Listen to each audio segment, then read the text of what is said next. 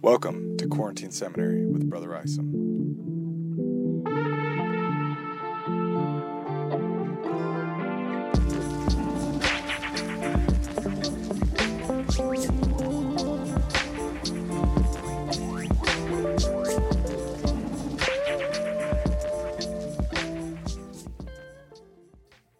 Welcome back, everyone. In this episode, we're continuing on with the book of Alma, chapter 2.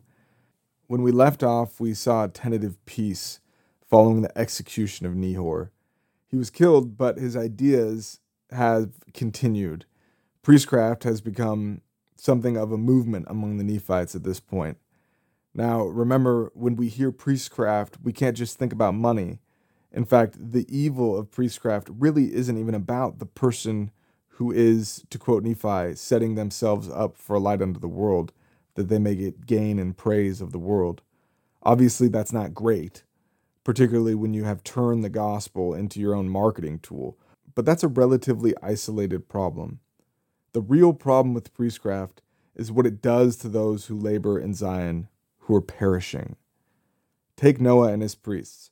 They were committing all kinds of wickedness, but the real fallout was the impact that their vanity and selfishness had on the community as a whole, in generating a system of inequality.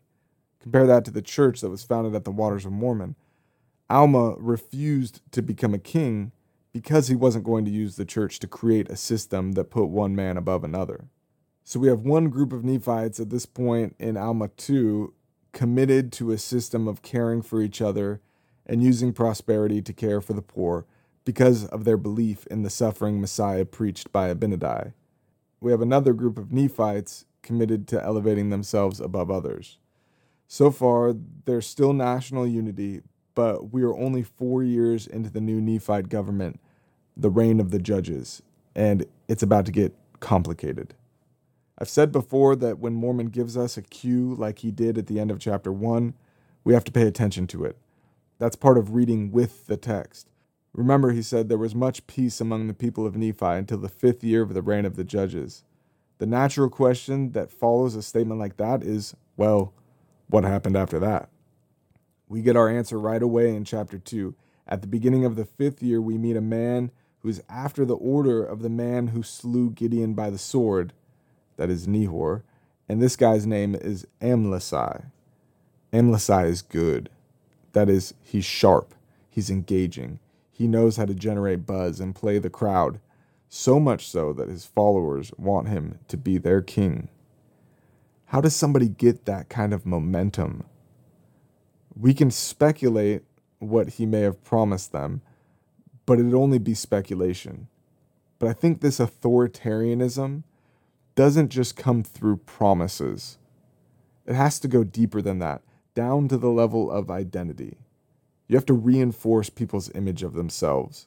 We can imagine that since Amlici was after the order of Nehor, that his message was pretty similar. So before I read Nehor's message, I want to keep this question in our minds. What is the image that this could be reinforcing? Here's Alma chapter 1, verses 3 through 4. And Nehor had gone about among the people, preaching to them that which he termed to be the word of God, bearing down against the church, declaring unto the people that every priest and teacher ought to become popular, and they ought not to labor with their hands, but that they ought to be supported by the people. And he also testified unto the people that all mankind should be saved at the last day, and that they need not fear nor tremble, but that they might lift up their heads and rejoice. For the Lord had created all men, and had also redeemed all men. And in the end, all men should have eternal life. What's the message there? You've arrived, right? You're righteous, right? Elevate your priests and teachers, because the wealthier they are, the more success they have. That's all just a reflection of your righteousness, even if it's at your expense. This is the same story that Noah's priests told his people. Now, there's something else that we need to keep in mind here. We need to remember that the Nephites are a multi-ethnic society. At the very least, there are ethnic Nephites and ethnic Mulekites. Ethnic Nephites are also made up of Josephites and Jacobites, Zoramites and Nephites. It's difficult to know if or how any of these identities are influencing these movements. The Mulekites are descendants of the kings of Judah, and if Amlici and his followers are Mulekite, that may have something to do with their desire to establish a Mulekite as a king. Another interesting note is that Nehor is a Jaredite name. Nehor could have had Jaredite ancestry, or he could have taken that name as a way of trying to follow in the Jaredite tradition. Mosiah translated the Jaredite plates, and that could have influenced the order of Nehor. I know that I'm putting out a lot of questions here without a lot of answers, and it might not seem like it matters at all, but I think it's helpful to remember that things are always more complicated and layered than what we think, and that people have reasons for doing what they do. There's a reason that Amlici has followers, and that those followers are supporting him with the kind of energy that we'll see in the next few chapters. And it's not just that they're terrible people. In fact, if we remain curious about their reasons, we might even see a little of ourselves in them and see something that we may need to change. Getting back to chapter 2, one of the scariest things about the Amlicite movement is that he actually has a path to power if he can get enough people on his side. Just as the reign of the judges was established by the voice of the people, Amlici can be made king by the voice of the people. The reign of the judges was literally designed to protect the church, but if it falls, the church is once again vulnerable to a hostile king, similar to Noah. We're just in the 5th year of this new government, and there's already an existential crisis. Well, the question is put to the people, and enough of the people reject Amlici as their king. In verses 8 through 19, we learn that the Amlicite followers don't accept that outcome, and they consecrate Amlici as their king anyways. By establishing a king, they've effectively created a new nation, and as nations are wont to do, they prepare themselves for war. The Nephites respond by getting ready for war also. We usually don't think of Alma as a warrior. He's a high priest, he's a minister, he's a teacher, but as the chief judge, he actually leads the Nephite army into battle with the Amlicites. One helpful reading note: Mormon is going to spend a lot of time describing battles, and one of the main ways that he'll do that is by referencing geography. Mormon is incredibly consistent in his descriptions, and because of that, it's possible to actually put together a Book of Mormon map. In fact, scholars have done just that. John Sorensen has a helpful map, and BYU has created a virtual map that you can actually find at bom.byu.edu. I'm telling you all of this because these battle descriptions make a lot more sense when you have a map in front of you. But since this is a podcast, I'll do my best to describe the geography in a helpful way. Zarahemla, the capital Nephite city, is located in a river valley along the west side of a river called Sidon, and is likely surrounded by highlands on 3 sides. Across the river from the city of Zarahemla on the east side is a hill called Imnihu. I'm not sure if I'm saying that right. Just south of Imnihu is a valley called Gideon, named after the Gideon who was killed by Nehor. And the river Sidon runs along the valley of Gideon, and on the other side of the river is another highland area called Minon. So you can imagine a square with Zarahemla, Imnihu, Gideon, and Minon forming each of the 4 points, and the river Sidon running right down the middle of it. Zarahemla and Minon are on the west side, and Imnihu and Gideon are on the east side. There are a few more Nephite settlements south of our square, but as you move south, you quickly get into the narrow strip of wilderness that separates the highlands of the land of Nephi, where the Lamanites live, from the land of Zarahemla, where the Nephites live. The battle between the Nephites and the Amlicites begins on Imnihu. Remember that hill on the east side of Sidon. And the Nephites gain the early momentum to the point that the Amlicites begin to retreat. Mormon tells us that on the first day of the battle, the Nephites lose about half as many people as the Amlicites. Moving on to verses 20 through 38, we see that the first day wraps up with Alma and the Nephites driving the remaining Amlicites south. The Nephites pitch their tents in the valley of Gideon, and Alma sends spies to figure out what the remaining Amlicites are planning on doing. The spies, Zeram, Omner, Manti, and Limher, discover that the Amlicites have linked up with the Lamanite army that has come into the land of Minon. They also find Nephite families fleeing toward the city of Zarahemla. When Alma finds out, he leads his army back northwest to Zarahemla to head the Lamanite Amlicite army off and to protect the city. As the Nephite army is crossing the river to get back to Zarahemla, the Lamanites and Amlicites attack. The Nephites thought that they had momentum after the first day. Now things have shifted in a dramatic way.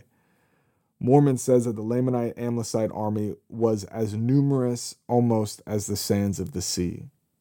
Who knows how many people that is, but you're looking at this overwhelming army that's this mixture of Amlicites and Lamanites.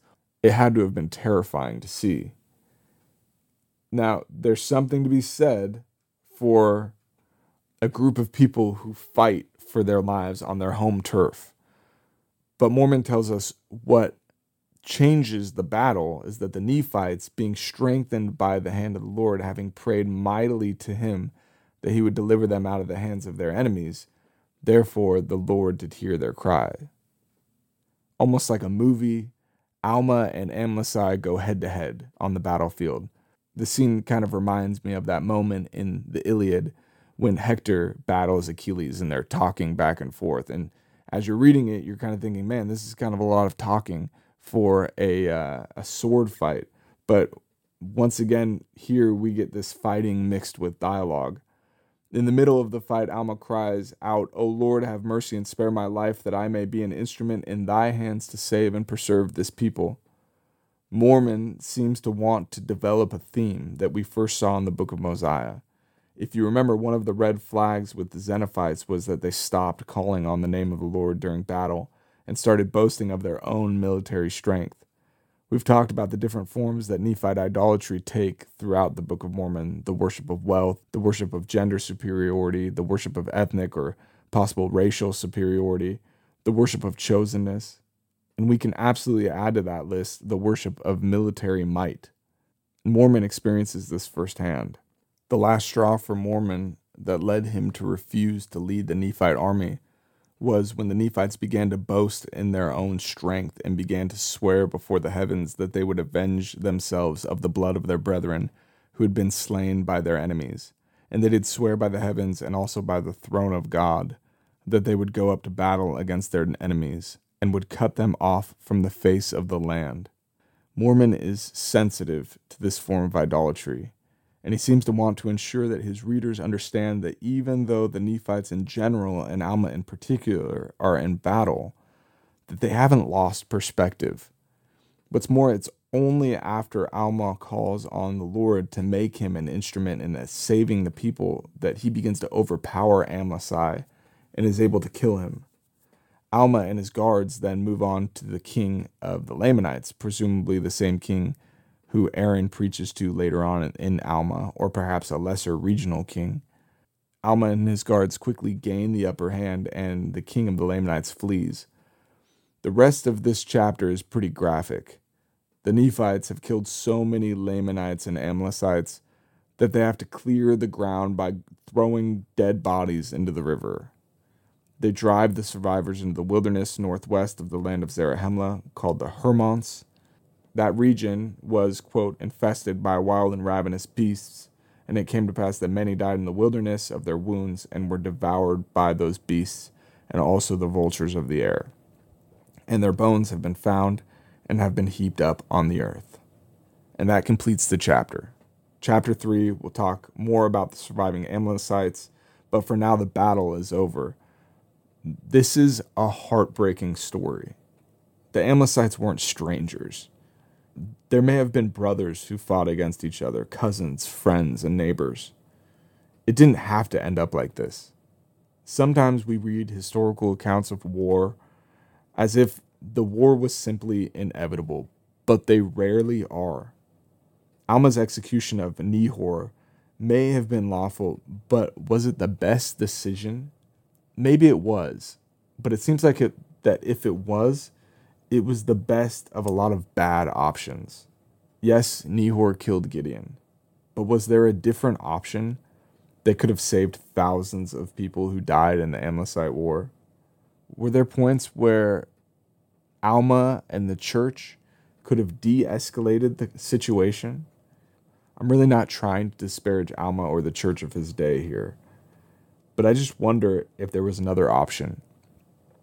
Frankly, I hope there was. I hope that no situation is so far gone that the only option is war, particularly civil war. There are some clues that even if Alma made the best available choice, that he was still uncomfortable with it. But we'll get to that. Thanks for tuning in. We'll talk to you next time. Quarantine Seminary is an independent podcast unaffiliated with the Church of Jesus Christ of Latter-day Saints. None of the views expressed here represent the official teaching or position of the Church of Jesus Christ of Latter-day Saints. Our music today, as always, was provided by Dallin Isom. Be sure to check out his stuff at soundcloud.com. Be sure to subscribe to stay up to date on new content. Until next time, I'm your host, Mason Isom.